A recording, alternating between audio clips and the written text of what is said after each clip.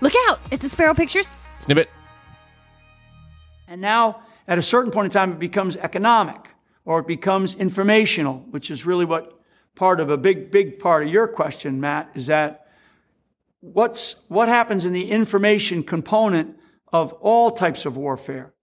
Because the information component has been around since the beginning of time when it comes to warfare. There's always been deception. There's always been dishonesty.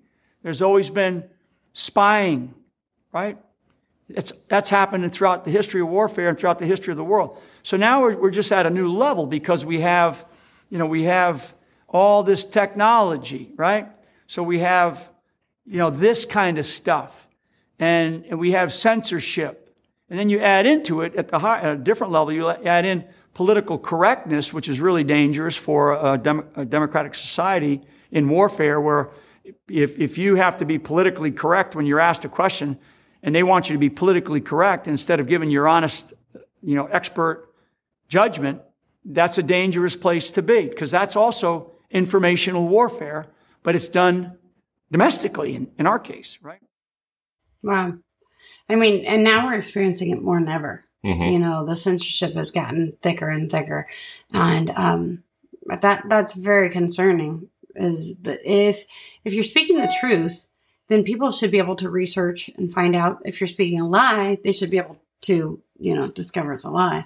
And so we don't need to censor anybody, because the truth will ultimately. Well, that's when you know that somebody is trying to hide something, is when they're trying to tell you to not say certain things. Right. And, but what I thought was really interesting was how he was having the, talking about how, we call this an information war. Mm-hmm. A lot of people have talked about that, mm-hmm. but there's always been a component of information in war. Like he was saying, there's always been deception, lying, spying. Well, there was a serpent back in the garden. I don't know if you remember that. Well, yeah, but we're not even talking about bad guys. We're talking about good guys. Like good guys also end up having to deceive, right? There is disinformation and misinformation that's put out on purpose because of, you don't know what's going to fall into the hands of the enemy. And really right now, the entire information space is the battlefield, right? There's no longer these lines that say, okay, this is where we're fighting a war and this is where life is going on normally. We're actually in the middle of it all now. The battlefield is literally in between every single person's ears. And that's fascinating, right? Because that means that there are good guys that could potentially be putting out misinformation and disinformation at the risk that the people who are just everyday civilians, who actually the battlefield is in their mind, could be receiving that information. It's at the risk that they might actually believe that information, which is why we're actually have to learn. Hold on a second. But this is why we actually have to learn how to think for ourselves and to apply logic and reason to begin to disseminate and to sift through that information and to become better at it. And I think we are, because, I remember a year ago, I remember saying, like, I would hear something and I would go, you know what? I need to kind of sit on this for like 24, 48 hours, right? Just to kind of hear what other people might be hearing or saying, or something else that's going to come out.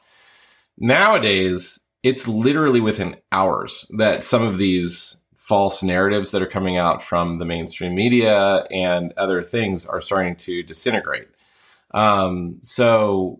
But again, we all live in this space now. It's really, really an interesting world that we're living in. Well, as your wife, I pretty much adamantly disagree. Okay. That's totally great. I think that I don't think that, that as truth tellers, we should be spreading any kind of misinformation, even in a strategic way. That's my personal opinion. I think that Jesus is the way, the truth, and the life, and that God is the truth. And I think the truth will set you free. And I think we need to tell the truth. And I think that I don't think there's anything in the Bible that validates telling a lie is going to help us get to the right. Even when Abraham said that Rachel wasn't his wife, that God corrected him. I don't think there's anything that's valid in sending out disinformation.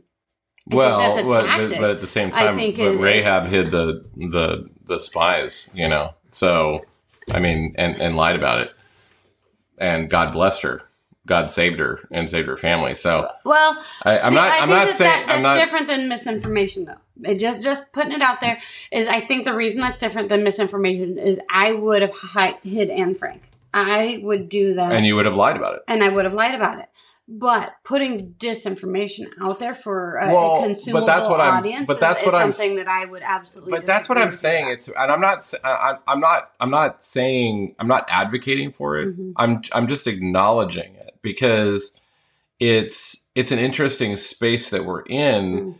Because, like I said, we're no longer in a place where the battlefield is over here and normal life, goes on over here. And like General Flynn was saying, there's always been a mode of deception in war and lying to the enemy and feeding information or spying or any of those types of things. And so now it's just that the battlefield is literally right here in the middle of everything. I think just because something is a tactic doesn't make it right. I'm not saying I'm not casting judgment. I'm merely just saying that's what's happening. And so by saying it's happening, I'm not saying it's good or bad. I'm saying it's happening. Okay. Did you know that MyPillow actually has way more than just pillows? I mean, of course, they have pillows, but they also have blankets, slippers, towels, travel pillows, dog blankets, mattresses, sheets, and even more pillows. So to check out all of the things that they have over there, go to spiropillow.com and you'll get 66% off of your order today. But make sure that you use the promo code Spiro. Hello, I'm Mike Lindell, and I'm excited to announce my original My Slippers are back in stock. Last Christmas, you made them the #1 selling MyPillow product, and now I've added smaller sizes, larger sizes, wide sizes, and all new colors. And with your promo code, you still save $90 a pair.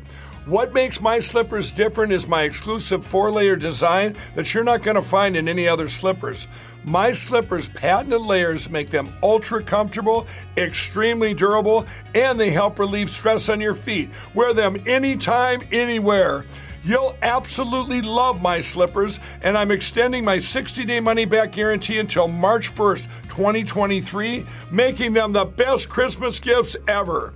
So go to MyPillow.com or call the number on your screen now. Use your promo code to save $90 on my original My Slippers. That's only $49.98 a pair. Quantities won't last long, so please order now.